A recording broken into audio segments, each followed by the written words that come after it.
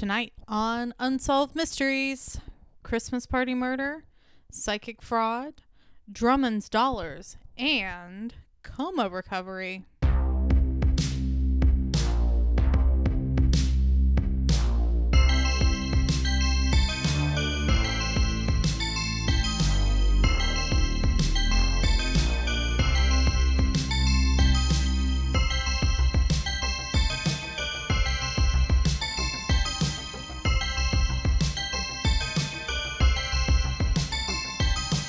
Hi, I'm your co-host, Crystal. And I'm your other co-host, Robert, and this is Reenacted, an Unsolved Mysteries podcast. And hopefully we'll be able to record the entire episode. Yes, little behind-the-scenes magic. We're having some audio issues. So, I don't want to give away too much, but as you might have surmised already, Robbie and I are not in the same room recording the pod, even though I know we've been seamless up until this point, so hopefully we can get through this very, very special after-school episode of Unsolved Mysteries. Anything you wanted to tell the people at home? No. Oh, good. Then I can talk about my thing. Okay. I recently scored $160 selling some stuff online.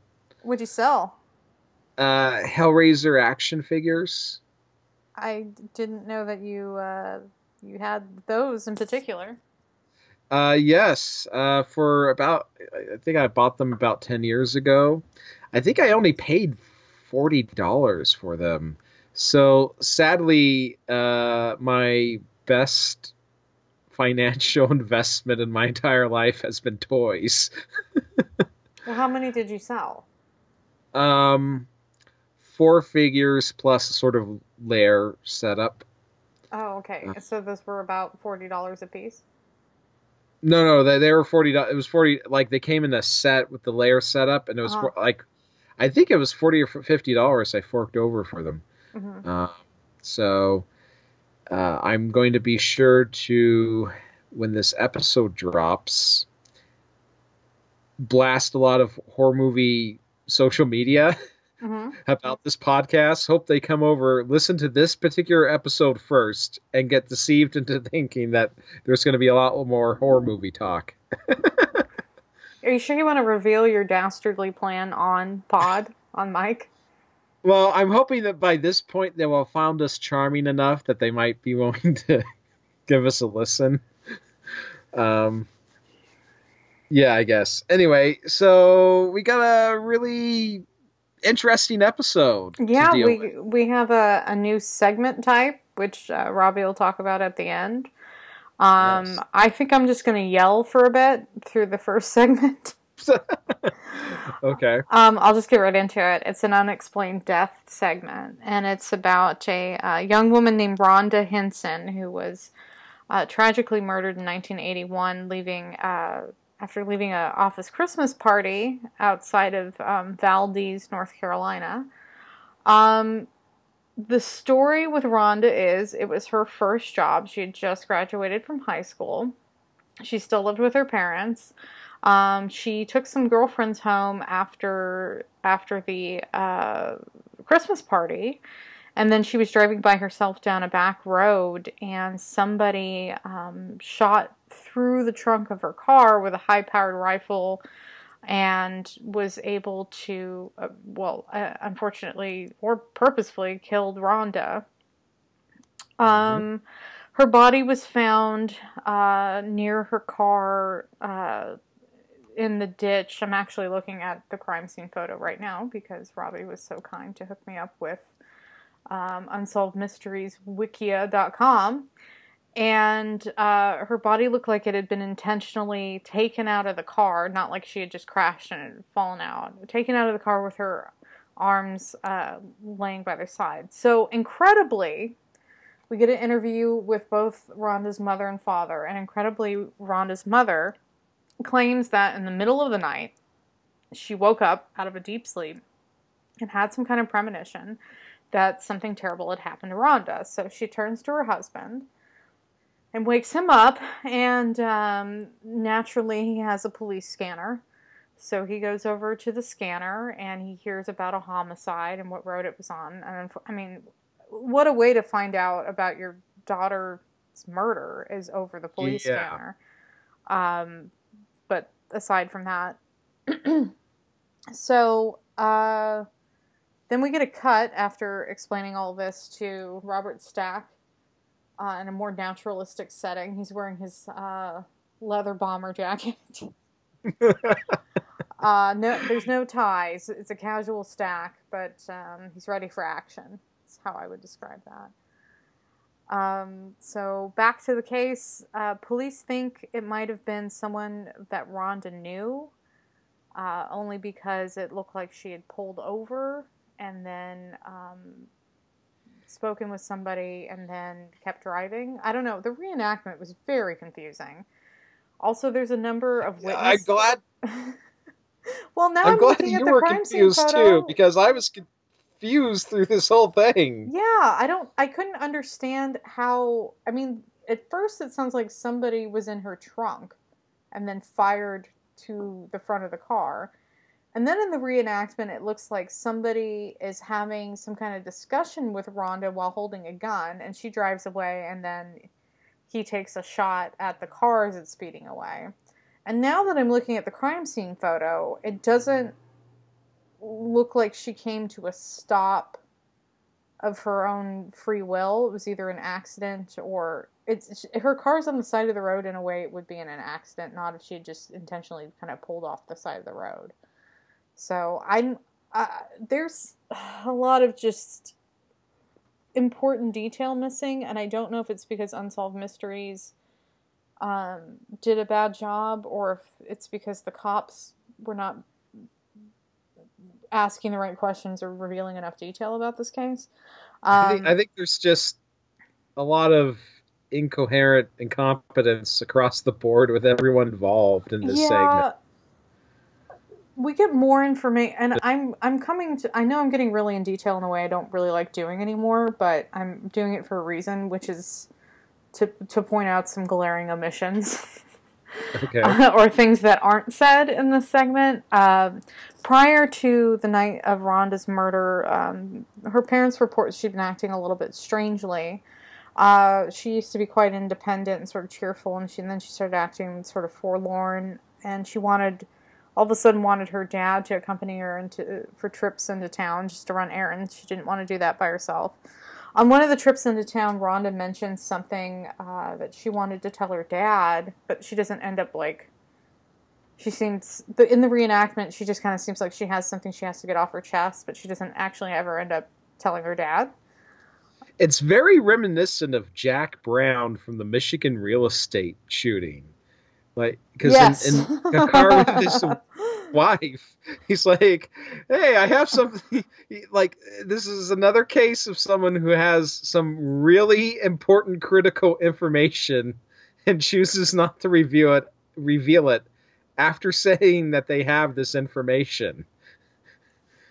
Right. So I guess dad didn't pry. I don't know. I think probably my parents would have been pretty concerned after that. Yeah. Later on, at some point, Rhonda's speaking with her mother and asks her mother, kind of apropos of nothing, it seems, at least in the reenactment, if it was ever, quote, okay to go with a married man. And why that didn't set off every red flag for her mom, I have no idea. She said this girl is 18 years old. She just graduated from high school. She's not wise in the ways of the world. She still lives at home. Anyway, so her mom so her mother tells Rhonda, well, no, it's never okay because it'll just end up in hurt feelings, which is sage advice, true enough. So then we get all these witnesses coming forward saying they saw this or that car on the same road or parked suspiciously on the side of the road. We get one witness that comes forward that says that they had seen something like Rhonda's car with a woman slumped over the steering wheel on the side of the road with a man struggling with her. The witness assumed that the woman was drunk and the man was trying to get her out of the driver's seat. So naturally, the thing to do is to put this person under hypnosis. Yes, of course, it's the preferred method for creating fake memories of satanic child abuse and destroying innocent people's lives. But it's also apparently very useful for determining the car of or color of a Trans Am that may have been parked on the side of the road. That too. I don't know what kind of backwoods police work is going on in Valdez, North Carolina, but I'm going to solve this crime at the end of this. So, ooh, well, I don't know who did it, but I know where they should have been looking. Okay. So, and we actually, in the Unsolved Mystery segment, we get the tape of the, recovered memory hypnosis, and there's nothing interesting about it at all. It's just the Trans Am was this color. Have you ever found a metal implant in your body? There was a man who was about 5'10". I'm just like, oh my God, really? This isn't adding anything to my experience as a viewer. Anyway, finally, we get back to the cop or the sheriff or whatever. His name's Ralph Johnson. And this whole time I'm watching the segment. I'm like, come on, Ralph Johnson. At the end, the segment ends with basically no leads, no more information than what I just gave you. And the sort of sad visual of Rhonda's mother keeping Rhonda's room exactly how it was, complete with a creepy doll in the bed. And so they were filming, she died in 1981, so they were filming the segment in 1989 or 1990, so that's quite a long time to keep a room in the house in that state, but I'm not judging. Anyway, Robbie. No. Jump in at any point. There seems like there's quite a few things in here that you're very incredulous about. Certainly the hypnosis segment. Otherwise, this would have just been a straight out, wanted or unsolved murder sort of segment. But they had to bring in hypnosis, which this makes this, part of a long chain of bullshit segments in this episode. I was mostly interested in the Christmas party they depicted at the beginning of the. I found it fascinating. They have a tree with some lights, but they're not the multicolored. They're just the plain white. And there's a few decorations, and there's a lot of people slow dancing around. Is that really a common feature of office Christmas parties? I've never been to an office Christmas party, a work-related Christmas function in my entire life. So, I mean, for all I know, this trope is the same as, a town that has a huge Halloween bash at the high school gymnasium. Mm-hmm. I've never seen that in real life. I don't know that I haven't seen the Halloween bash, but I've been to a few office Christmas parties. And generally, yeah, I mean, people are dancing. Kind of depends on the culture of the company. Might just be people standing around having a drink after work. But, yeah, I've been to some pretty wild Christmas parties. So. Okay. This one wasn't really wild. It was mostly just kind of minimalistic. A very simple tree. There was a guy in a Santa suit. That sounds. And then they just depict Ron. Yeah, and they depict Rhonda just sort of having this goofy look on her face when she's dancing with this guy.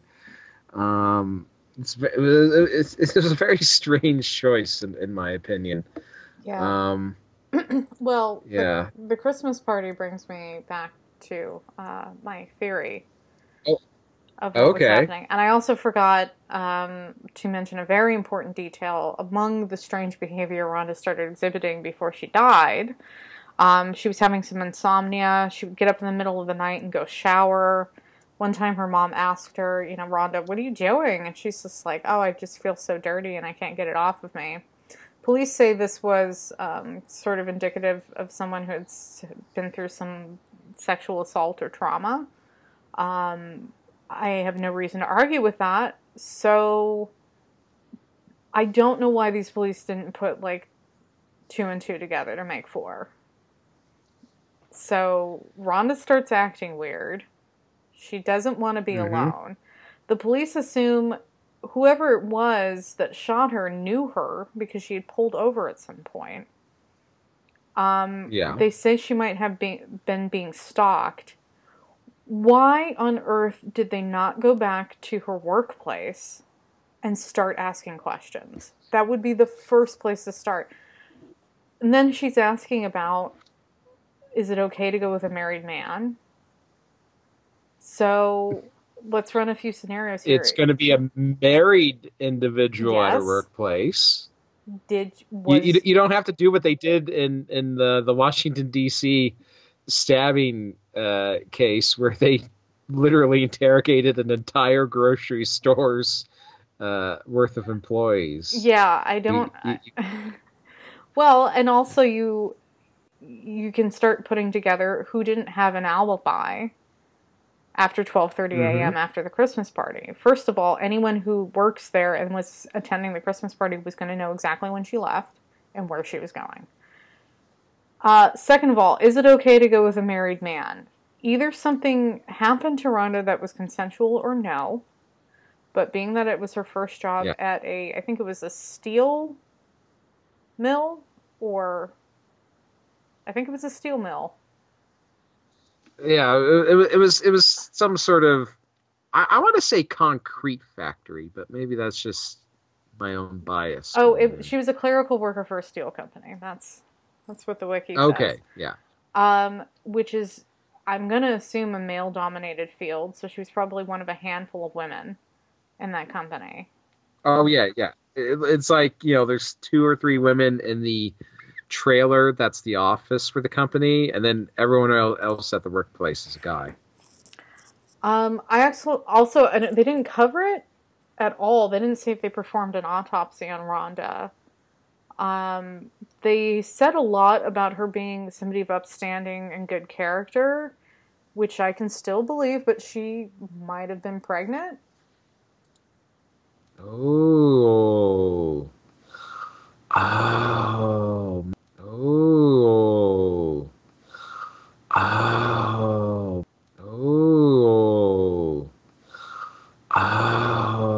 Man, that makes sense. And by a married man, it would make sense why she was showering. It would make sense why she wanted to tell her dad something. Crystal, did anyone check? Sometimes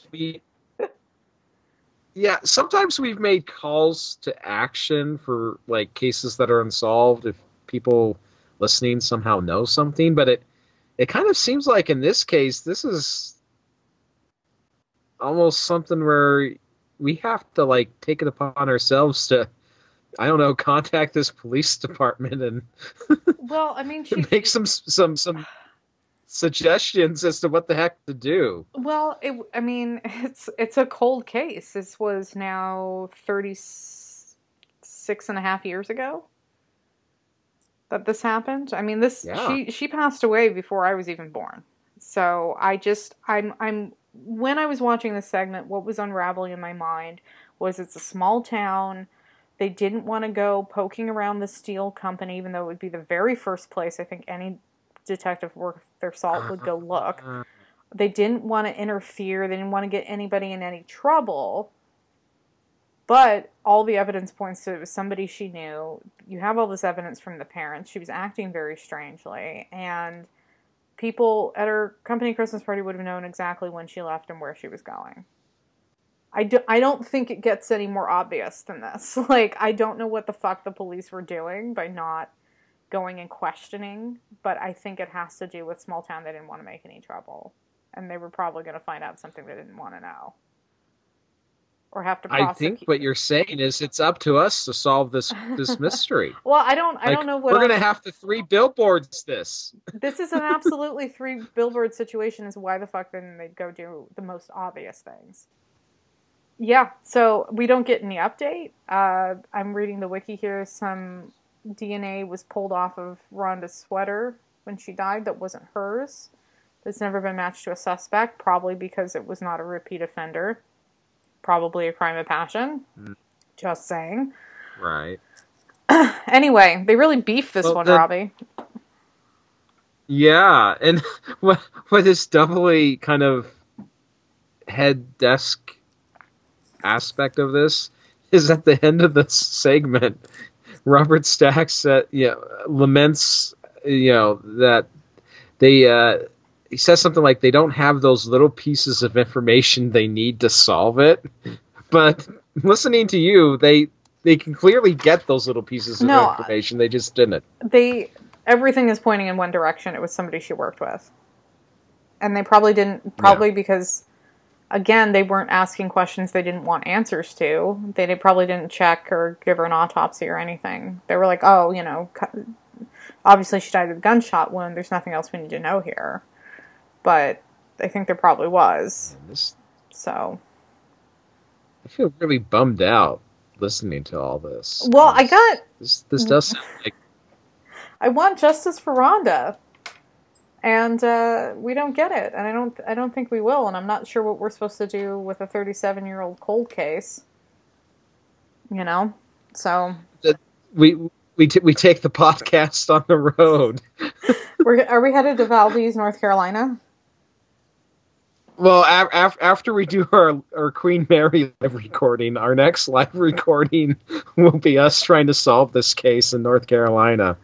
Well, there's a $20,000 reward is being offered for information. And my information is, hey, cops, do your fucking job.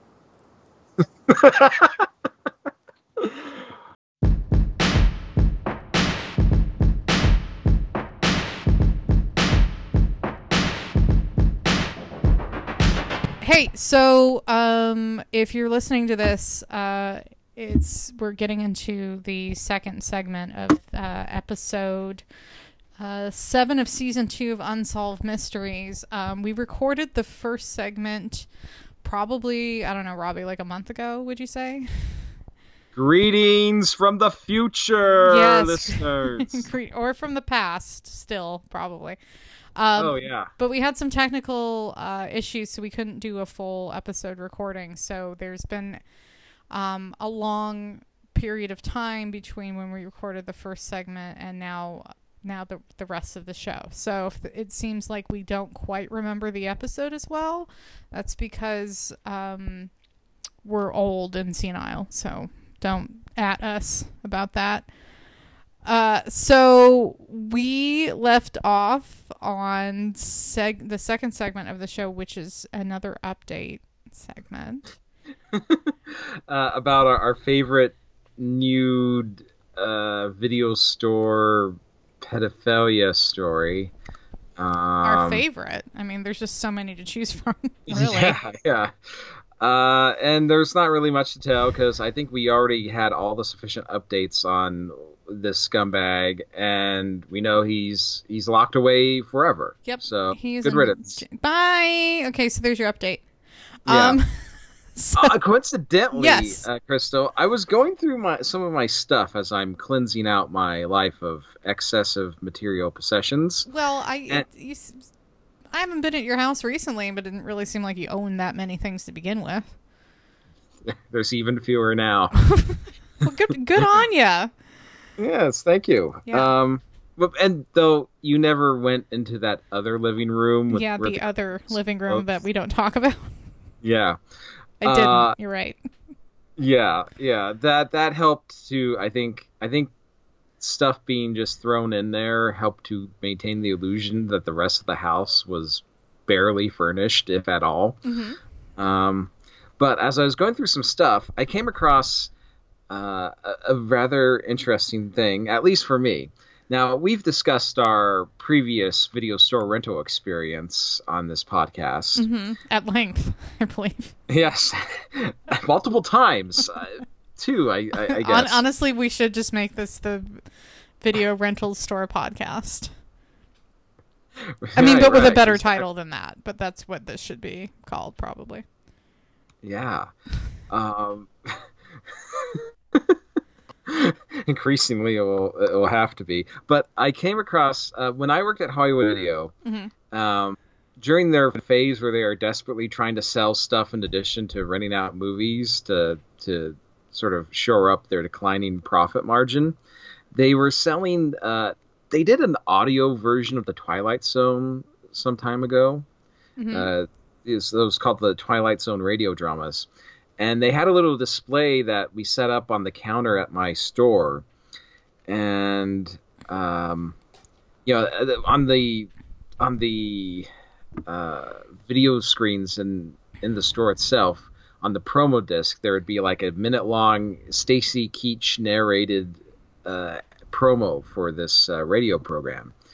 And for some reason, I bought a couple of the CDs, which I've transferred them into digital format, so I don't need them anymore. Mm-hmm. But each CD you bought came with a coupon for $1 off a purchase of another set of Twilight Zone radio drama CDs. Mm-hmm. And I have found one of those coupons, and I'm seriously advocating that maybe we should make this some sort of prize that will, like, our first prize to go out to one of our listeners. I love it. So would you...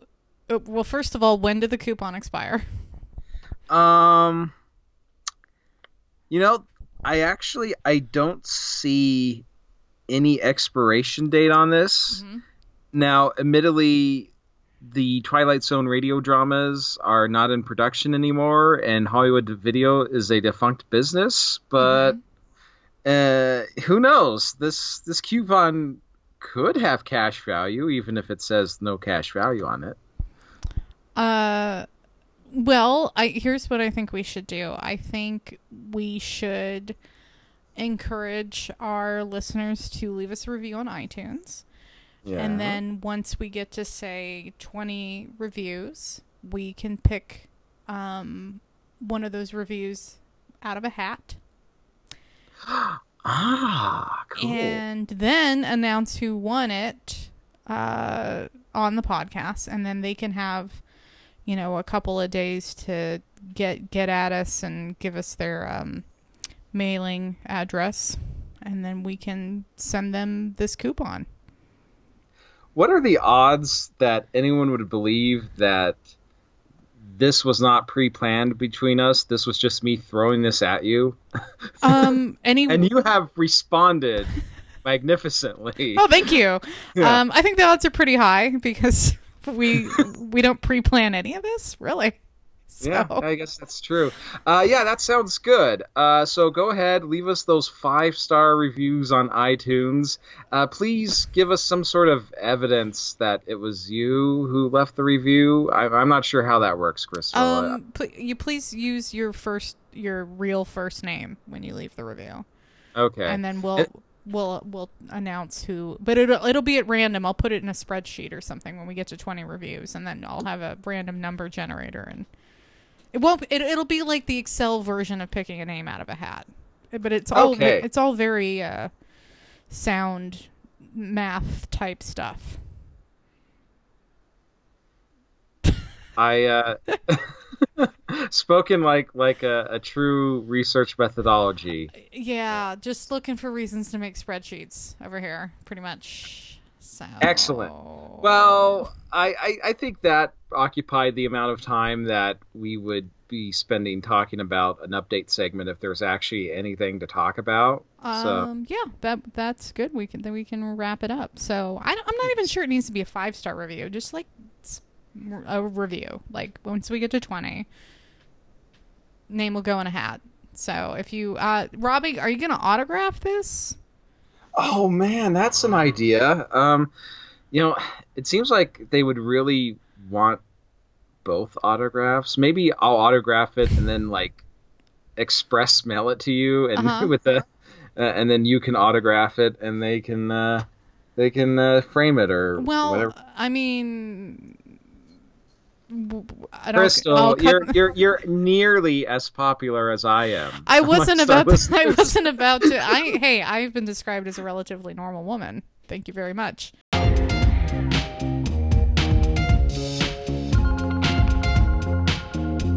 We're back. We should probably talk about this fraud by broads.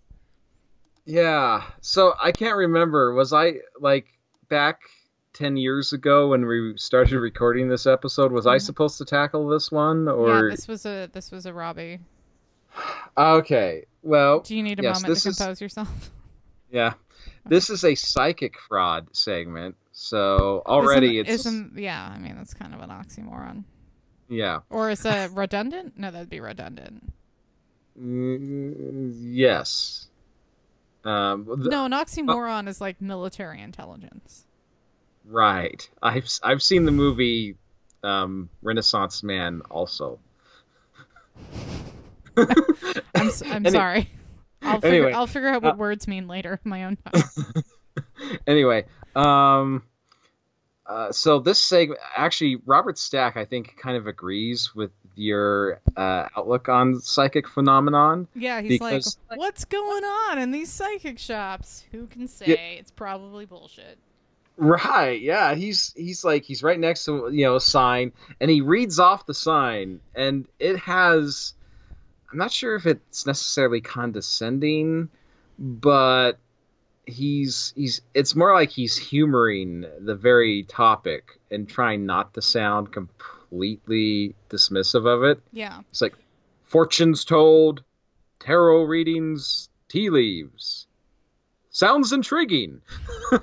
Well, it's it as a sidebar, I was thinking as I was watching this segment, he's clearly in front of some like psychic shop in Hollywood. And I've been like kind of keeping an eye out around town to be like, oh is it open? Can I find it? And here's the thing about LA is there are an impossible amount of psychics. There are so many. There's not just like the town psychic. There's like 5 in the valley that I found. Hollywood is just like there's one or two on every major street. well, I mean, it's I guess I wouldn't necessarily be surprised by that because you have people, either really desperate people hoping for their big break, or people who have reached their big break and now Mhm. have an excessive amount of money to spend on any idiotic whim that comes across them. Well, and Los Angeles is certainly chock full of that, but I just think it would have moved beyond that into something like, you know, Scientology? well, yeah, believe me, there's a lot of that too, but, well, there are a lot of cold pressed juice places. There's a lot of places to get your juice cleanse. There's just all manners of bullshit in LA. Juice cleanse? What is that? Is that like you're getting juice extracted out of your blood system? Or? No, it's like you drink these special juices to get, and I'm doing big air quotes here, to get the toxins out of your body. Ah, Yeah. yes. Okay, I do. There was a place like that that opened in the student union at UNR when we were grad students there, right? This is kind of different. Like some of these places, like why am I plugging what I think is idiotic? Some of these places, Well, you're just following the lead of the show. right. So some of these places have like, you can just go in and get like a cold pressed juice. You can just pick one up, or they'll make you a smoothie or something, right? So it's like not too different from your run of the mill Jamba Juice. But then a lot of them have like a set of juices. Like you come in and you buy their program just as you would, I guess, with like Jenny Craig or something. Like here's the thing you drink on week 1, and then here's the thing you do on week 2, and it's like a different juice to get the toxins out. My God, yeah, that to me that just sounds like the equivalent of taking a huge bundle of money and throwing it off a bridge. Yeah. Which coincidentally, well, or just setting it on fire in your backyard, even. Backyard. Oh, I'm actually amazed. This is way different from any psychic fraud I would have ever imagined. It's real bananas. Yeah. I mean, I just assumed most psychic fraud was just like code readers. They tell you whatever they think you want to hear. You hand them over, money over and over again. But this is a different sort of racket entirely. We go back to March 1987.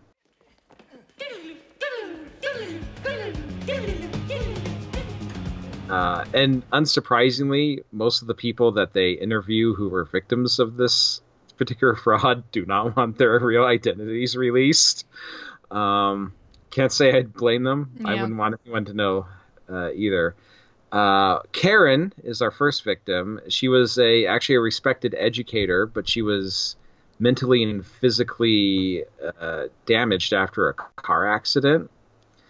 And her friends, for some reason, maybe I should have put air quotes on friends, convinced her to go see a psychic.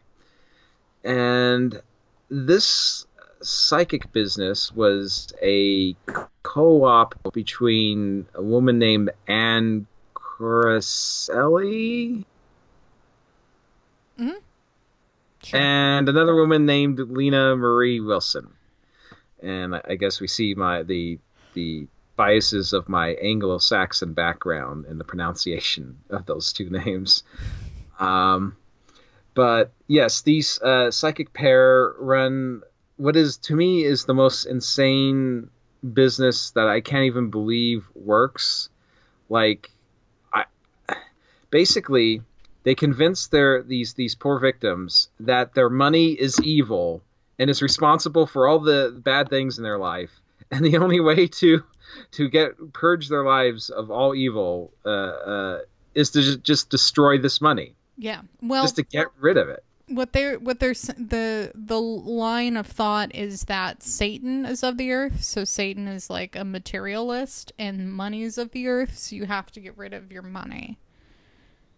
Yeah, and that was another fascinating thing for me, was to see like a lot of crosses and Christian iconography in this psychic shop, because to me that just seems so strange, because most denominations of Christianity I'm aware of would not want themselves associated with this, with anything psychic. And I guess there's enough like rank and file people who are okay with just blending the two of them together. Mm-hmm. But I mean, yeah, this is the sort of thing that is exactly the reason why back however many episodes ago we learned that the Catholic Church has this very rigorous thing for determining miracles, mm-hmm. and why they were pretty much a firm no on the blinking crucifix, mm-hmm. and their rationale is you don't want cheap tricks contaminating your honest spiritual worship. And so yeah, it was just strange to see like all this Christian icons and stuff. But yeah, the racket they ran, they convinced Karen that she needed to take $4,000 in cash and just throw it off a bridge. Mm-hmm. And then another victim, Joan, who she was a 69-year-old whose second husband had passed away. Mm-hmm. She ended up seeing these people as well. But hold on, before we get to her, wait, I think we need to talk about the bath scene. Oh God, there was part of the whole like Karen was the one having the bathe to cleanse herself. Yeah, right? She had to take all these like weird ritual baths, and so no detail left unreenacted. We see the actress playing Karen like in a bathroom, lighting all these candles and like sprinkling something in a bath, and then like getting in this bath, and then her relaxing in the bath. Do you think she's using the same chemicals they inject into those smoothies that you have to sign up for in advance? Maybe. I mean, I don't want to get too far off course here, but I'm still like, she's like blessing doors and her windows and cars with holy water before it comes to the like climax of her like saying Satan get behind me and throwing money off a bridge while there's like praying and there's traffic. They're praying in traffic and they're throwing money. It's very strange. Anyway. Yeah, I guess I didn't like register that as much because I didn't put anything in my notes about the bathing or the holy water. I do have that, like, in the interview, she said that her initial feeling about this going to the psychic was, "You got to be kidding me." But in the very same breath, she also says, "I was ready to believe anything." Yeah. Which seems, a little contradictory to me. Well, and I remember the psychic, she said that the psychic asked her if she'd been having any suicidal thoughts. And so Karen, as she's called, was saying, "I don't know how she would know that. I never told anybody." I mean... it's who kind of hasn't had suicidal thoughts was my thought. I mean, not like in earnest, but like if you're down in the dumps, which I think, a well-trained confidence person would be able to read that on you, and doing a cold reading as psychics often do. They can see that you're a little bit down. It's not too far of a conclusion to say, have you been having suicidal thoughts? I think, Karen even admits to being depressed, and then the psychic saying that the depression was a curse that she could lift if she did X, Y, and Z. So, I mean, I was just thinking, I'm like, well, who hasn't had suicidal thoughts? Right. I'm not looking to have a serious conversation about this, but rather just...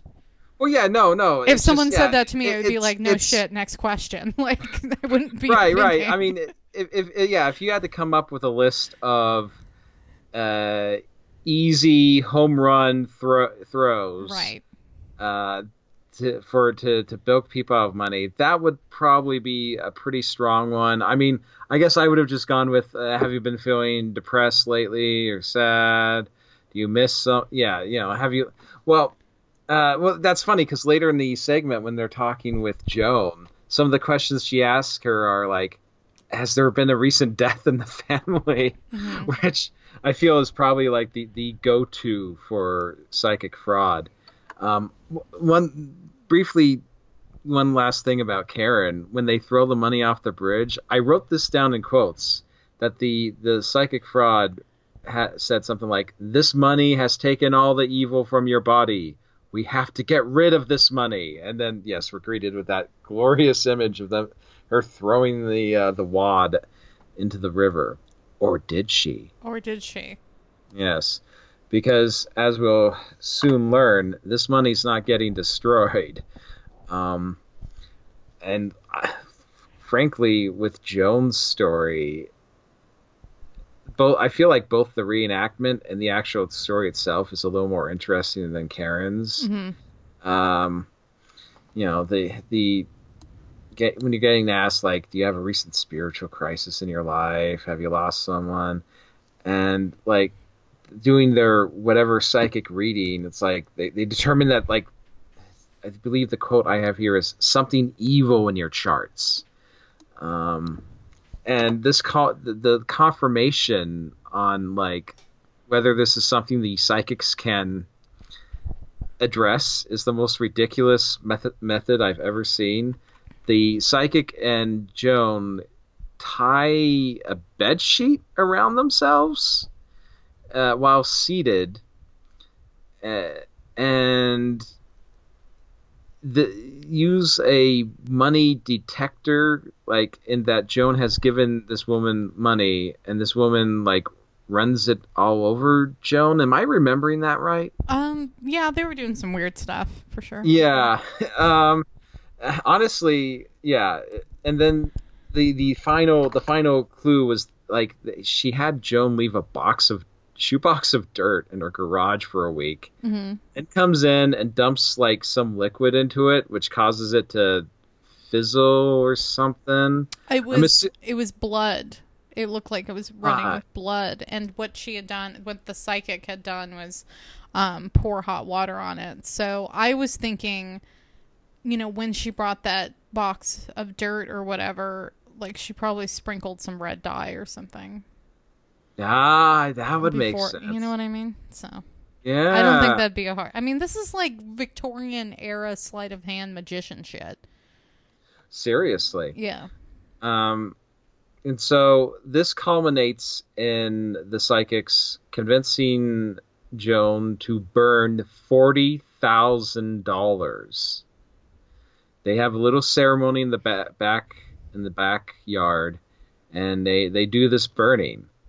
But as it turns out, they didn't, because the real trick here is that they take the money from the victim, and then they pocket it and have fake money or a fake envelope or whatever, and that's what gets destroyed. Now you're looking for the secret. But you won't find it because, of course, you're not really looking. Yeah, it's the prestige of their 3-part whatever con.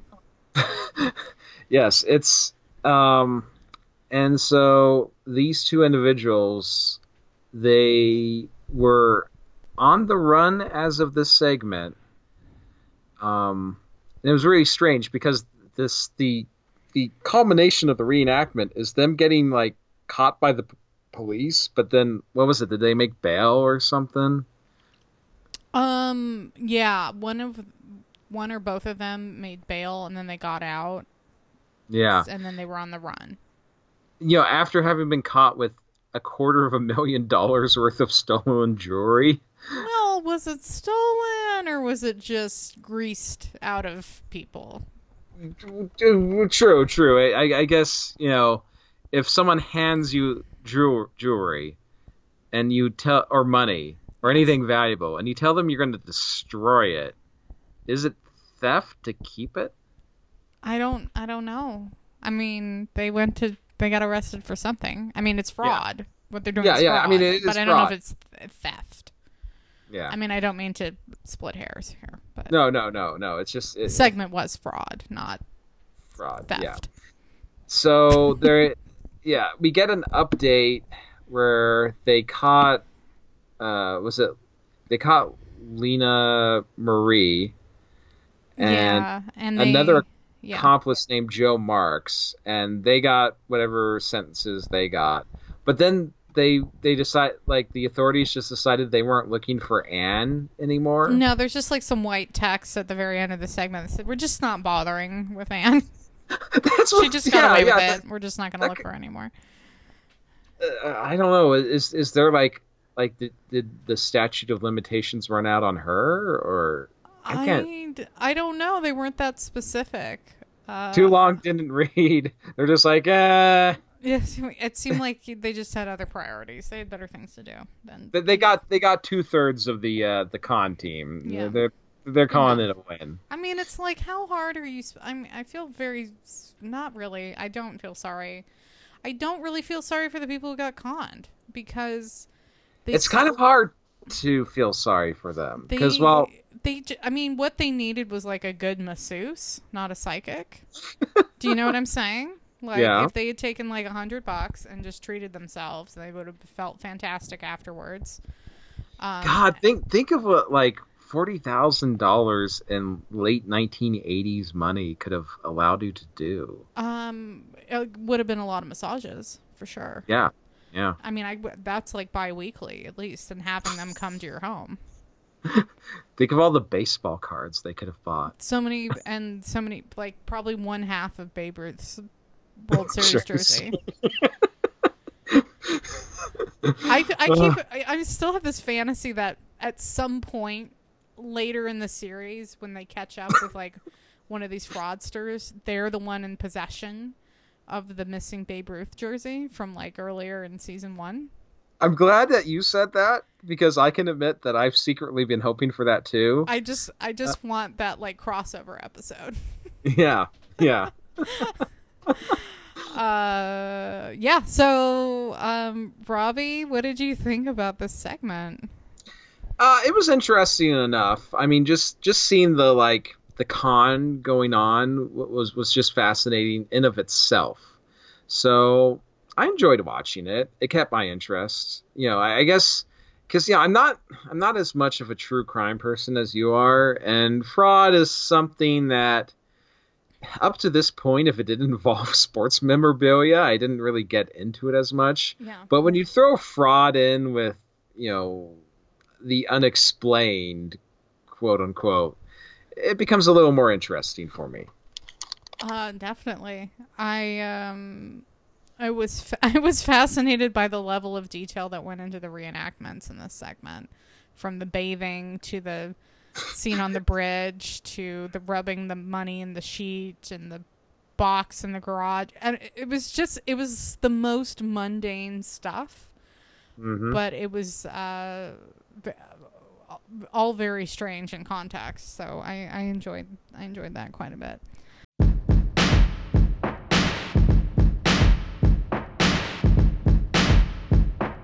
I think our next segment is a treasure segment or lost inheritance. I'm not sure. Lost Hairs. Lost Hairs. Yes, it's another sad, lonely bachelor death. What we, no matter what we can say about this sad, lonely bachelor, at least he never this. To me, this guy is actually kind of the hero of the episode. Because in an episode where 3/4 of the segments have involved extremely, credulous people, this guy at least never lost money to some sort of con artist. This guy is kind of a hero. He did his best not to be a burden on society. He maybe went a little too overboard, because this is another one of those cases where maybe they could have splurged a little to treat themselves. Yeah, I think, so the man we're talking about is named Howard Drummond, of Lansing, Michigan. He passed, presumably, I didn't write down the date, but presumably very shortly before, a year or two before the segment was filmed. Mm-hmm. They describe him as money hoarding, and they give a very detailed account of his weekly budget, and I have to admit, I kind of admire it. So he was living at the Lansing YMCA for exactly $49 a week, so his monthly rent was $160 a month. No, $200 a month. There we go. Got it. 196. To be exact, yeah, I was just rounding up to 50 and multiplying by 4. But anyway, he lived at the YMCA. I guess he didn't have his own bathroom or anything, and he didn't let anybody in his room. He was very cagey about letting anyone in there to clean or look at it or anything. He didn't have guests over. I didn't understand that you could just live at a YMCA. I've always been kind of vague as to what a YMCA looks like. Because I used to think it was just like a sports club. Yeah, I thought it was just that's where you went to swim and play pickup basketball. Yeah, but I guess you can, if you're a 74-year-old retired bank employee and postal worker, you can live there. So it's not exactly the Howard Johnsons. No, but it's not. Yeah. But it begs the question of what the weekly rate at a comparable Howard Johnson's during this time would have been. Oh God, maybe we should look that up and bring it up in the next episode. I'm curious myself. But anyway, back to Howard. So he's a money hoarder. I guess after he died, they went in his room and he was hoarding all kinds of socks, and he anyway. So here's his routine that they go through. He gets up and goes to the local diner. And they have a $1.99 breakfast special. It's bacon and eggs and a slice of toast or something. He gets that every morning, and then he orders two more for lunch and dinner. So and man, the way they in the reenactment, they show him putting those 2 additional ones in the styrofoam cases into his bag. He has the most intent look on his face. He is storing away gold bars and with the same level of careful deliberateness. So he's only spending $6 a day on food. So if you're keeping track at home, we're assuming 7 days a week. 7 times 6 is probably $42. So he's spending $42 a week, plus is about $50 a week in rent. So his monthly expenses are like less than $500 a month easily. Yeah. And assuming he doesn't have any debts or anything like that, they never bring it up. So anyway, but he's a real pack rat, and he was very particular about his receipts. He always had to get his receipts for everything. He had to keep his receipts. So the people that knew Howard that they interviewed said he was very gentle and he appreciated like the small things in life. He had a lot of magazines in his little room as well. Did you take note of what his subscriptions were? Not all of them, but I did take note that he subscribed to Soviet Life. Crystal, I was just I don't want us to necessarily... I will admit, I was a little unnerved when I heard that he had a subscription to a sort of light propaganda magazine for the USSR. But I'm hoping the fact that he also had subscriptions to the Wall Street Journal, Forbes, Psychology Today, and Foreign Affairs. I prefer to believe that a man as economical as Howard Drummond, that his subscription to Soviet Life was for academic interest in Soviet propaganda, much how like I have an academic interest in Islamic fundamentalism propaganda, and that in no way, in no form, did Howard Drummond subscribe to communism. I agree with that thesis. Yeah. I think he was probably just staying apprised of current events, given his other subscriptions. I mean, it's not like he had, like a news aggregator. Those things didn't even exist for like another 20 years, basically. So, Right. So the next part of his daily routine, after he gets his food from the diner, is he marches over to the post office.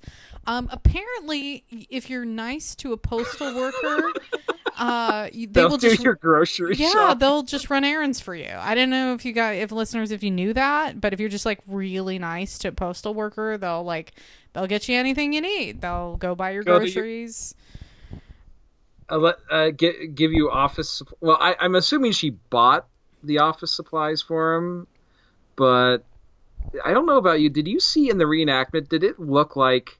Because I'm assuming what they meant to film was him picking up a box of like paper clips or something that she had put down for him, but it kind of looked, because she was turning away to look at something, and he reaches out and grabs something. I thought like they were depicting him stealing tape. I'm still hung up on like postal workers running errands for you. Like what? What is that? I mean, I had a really nice mailman one time, but anytime I've actually gone into a post office, it's been a pretty wretched experience. So I don't know, maybe in the 80s, maybe in like Michigan, maybe things were a little more chill. Maybe it was like his secret daughter and like I don't know. Maybe she knew and he didn't. I don't know. Maybe there was a whole thing there. I'm speculating. Yeah. So that was very strange. Also, so anyway, fast forward to 2 days later after Howard passes away, his court-appointed attorney comes to sort out all Howard's paperwork and his estate, as it were. So Howard was also, not only was he kind of like a meticulous hoarder, he also had a diary of hour-by-hour account of news headlines. So I think this supports the thesis that he just really wanted to stay on top of current events, and he wasn't necessarily associated with the USSR in any way. He also was infatuated with Princess Diana. I don't think at the time that's a very noteworthy observation, because like who Elton John was obsessed with Princess Diana. So I don't think that's like... Oh yeah, no, that's pretty standard. In fact, for all you millennials out there, Are we having a catch up? yeah, I think we kind of have to because Princess Diana died in what, 1998, 99? Princess Diana was a woman who married Prince Charles, who currently is the heir to the throne of the United Kingdom, and she was very widely admired by the public. I mean, yeah, it's not. It seems like it's not so much prevalent today, but I remember back in the 90s, there was a lot of like interest in the royal family, and a lot of people followed them like they would celebrities. We still do. Yeah, and I will speak for myself. We still do. Oh, are you? Listen, I'm just very excited about the upcoming royal wedding. So. Oh my God. And I remember exactly where I was in 2011. It was April 2011 when Prince William married Kate Middleton, because I love Kate Middleton and I actually got my hair cut like her for several years. She has like good hair. Like, you can't argue with that. That's why your hair was like that. Yeah, it was the feathered Kate Middleton layered look. But anyway, I was in a cafe, because if you were trying to watch the wedding in 2011 and you live in the United States, you kind of had to stay up all night because it was like middle of the day. Yeah. In England. But I happened to be in Warsaw, Poland at the time. So I got to watch it in real time, middle of the day, in a cafe in Poland. And so, I mean, it was like on, even in just continental Europe, it was on every television. Yeah, just for the cultural. I mean, I could probably talk about this all day. We should move on from You listen to Royal Chat with Crystal. Yeah, and I know I'm not someone that anyone would suspect gives a damn about these things, but I like it because it's nice. It's not political. It's nice. And there's nothing weird about Howard Drummond being obsessed with Princess Diana, because a lot of people were obsessed with Princess Diana. We've also been talking about this for 10 minutes. So yeah, okay. It's time to move on. Anyway, I like in the reenactment they depict the lawyer Paul Rosenbaum as he's looking through the papers, the actual documents of the estate. He has them like just scattered in a huge pile on his table while he's smoking a cigar. And I don't know, for some reason I found the image much amusing. But in the process of doing this, he discovers that Howard had like $250,000 and found in his belongings, with like 11 different bank accounts across the country. And they were I guess I could see where you would describe this as a lost treasure segment, or hidden treasure or whatever, because they do make reference to that gym bag that Howard always carried around, speculating that maybe it also had valuable documents in it. There's speculation that it was put into a bus station locker somewhere, because there's a key marked number 29 that was found in Howard's belongings. There's probably some very old diner food. There's a bus station somewhere. There's just like fossilized bacon and eggs and toast sitting in a horrible. Do you think those lockers are airtight, or is that smell just like? Oh, after a couple of weeks, it would have just there wouldn't be anything left. So just it wouldn't smell anymore. That's what I'm saying. Well, yeah, the ambient smells of the bus station overpower. You mentioned stealing tape from the postal worker. I was hoping you would mention this. But that's why he was fired from the bank. Yes, for stealing Scotch tape. That's part of the a weird thing to steal from a bank. I found it a weird thing to be fired for stealing from a bank. I mean, is he like is he stealing just a single roll of Scotch tape? So Howard Drummond's case here ends with an update that several heirs had come forward and could prove they were related to him, and then the fortune was dispersed. We finally get one of these segments where the money actually reaches people who ostensibly are supposed to get it. I don't know. Where were these people when he was busy living in Hawaii? Who knows?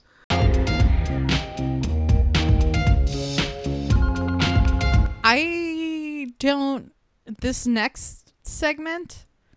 Oh, I think this one can be summed up pretty quickly. I like that we get a new segment title. I like that a lot. And the new segment title is Psy-Med. That's Was right. that the segment title? Yeah, we get a brand new cut screen. And I feel like that's something that probably never got used after this episode. Well, because as you say, this segment can be summed up pretty easily in that a guy almost died and then didn't, and now he's fine. Miracle, you be the judge. Yeah, all right. Good call. Good night. All right. Later. I really don't know. I don't know what the point of this. I really don't know. Having watched the episode 2 or 3 times, I don't know what my takeaway is supposed to be. Right. From this segment, because it really was just, it's so stupid. Didn't he climb, this guy Don climbs up in a tree with his hunting rifle or something?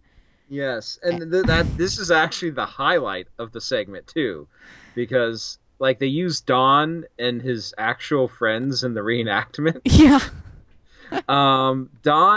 Don is obviously not an actor, but I felt like he didn't do too bad of a job, but his friends are just absolutely expressionless on screen. I can't help but feel that. You don't think a bunch of deer hunters from Minnesota would be good reenactors?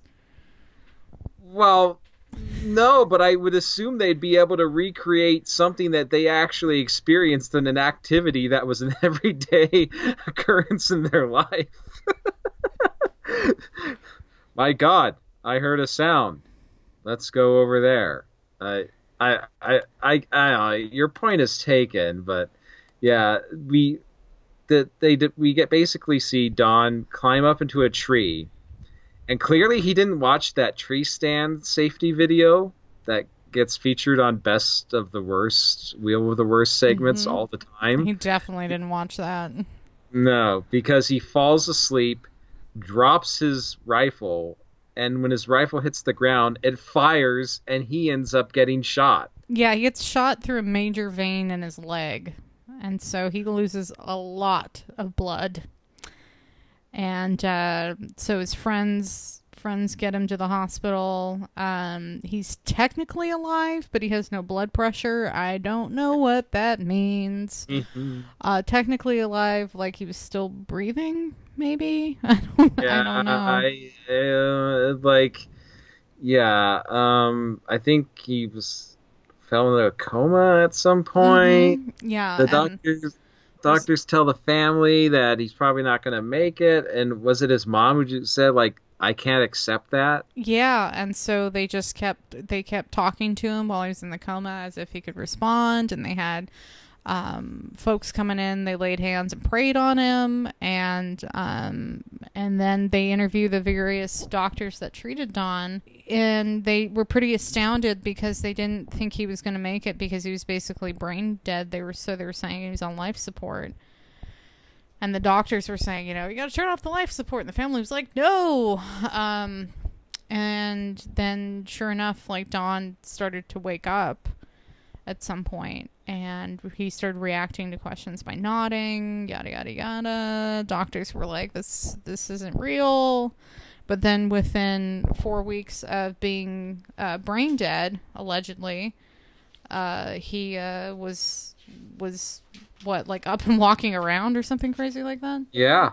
Yeah. he was able to walk on crutches. Within Yep. 6 months, he was walking without crutches. And then 20 months after the accident, he married his girlfriend. Hooray! Yeah. So there you go. Sometimes bad things happen. Yep, sometimes And bad things happen. Yep. Sometimes you can die from them, but Yep. other times you don't. Yeah, other times you can beat the odds. Yeah. So, I really don't even understand. What on earth was this doing on the show? Like, I don't even know what the mystery was. Was the mystery, like, does prayer heal you? Is the mystery medical? Because the title of the segment is SciMed, which is a compound of science and medicine.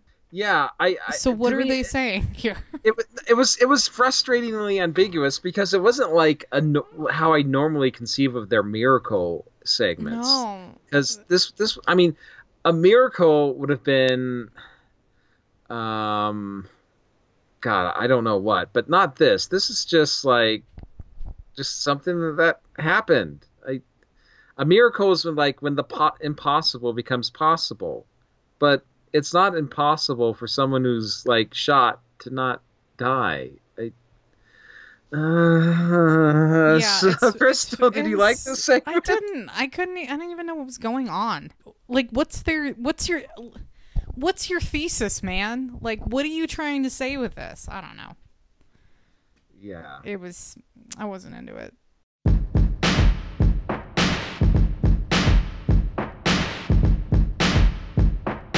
Well, I think this is probably gone on long enough, and we should stop making this podcast.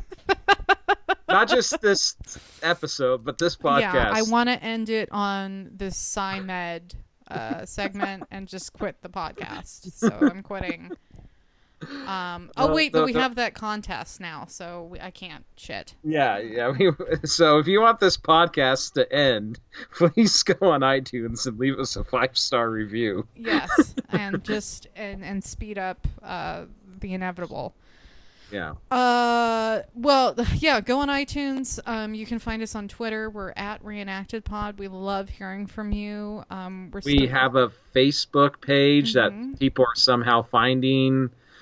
And we also have an email address that people somehow find us at, too. I think they're all at, like, Reenacted Pod, right? Reenacted Pod is the brand.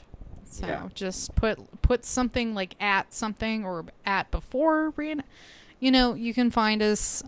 Make sure to tell your book club, as usual, about us. Make sure to tell your postal worker the next time you see her. In between picking up your groceries. Yeah, the next time your local postal worker is dropping off your groceries and dry cleaning and getting your dog groomed for you. It's full service over there at the U.S. Postal Service. You can let her know. Reenacted Pod. Robbie, did you have anything you wanted to add to the end of this? No, I don't. So we'll just sign off. All right. Are you going to do the thing that you do? I will. Okay. Join me next week for another edition of Unsolved Mysteries.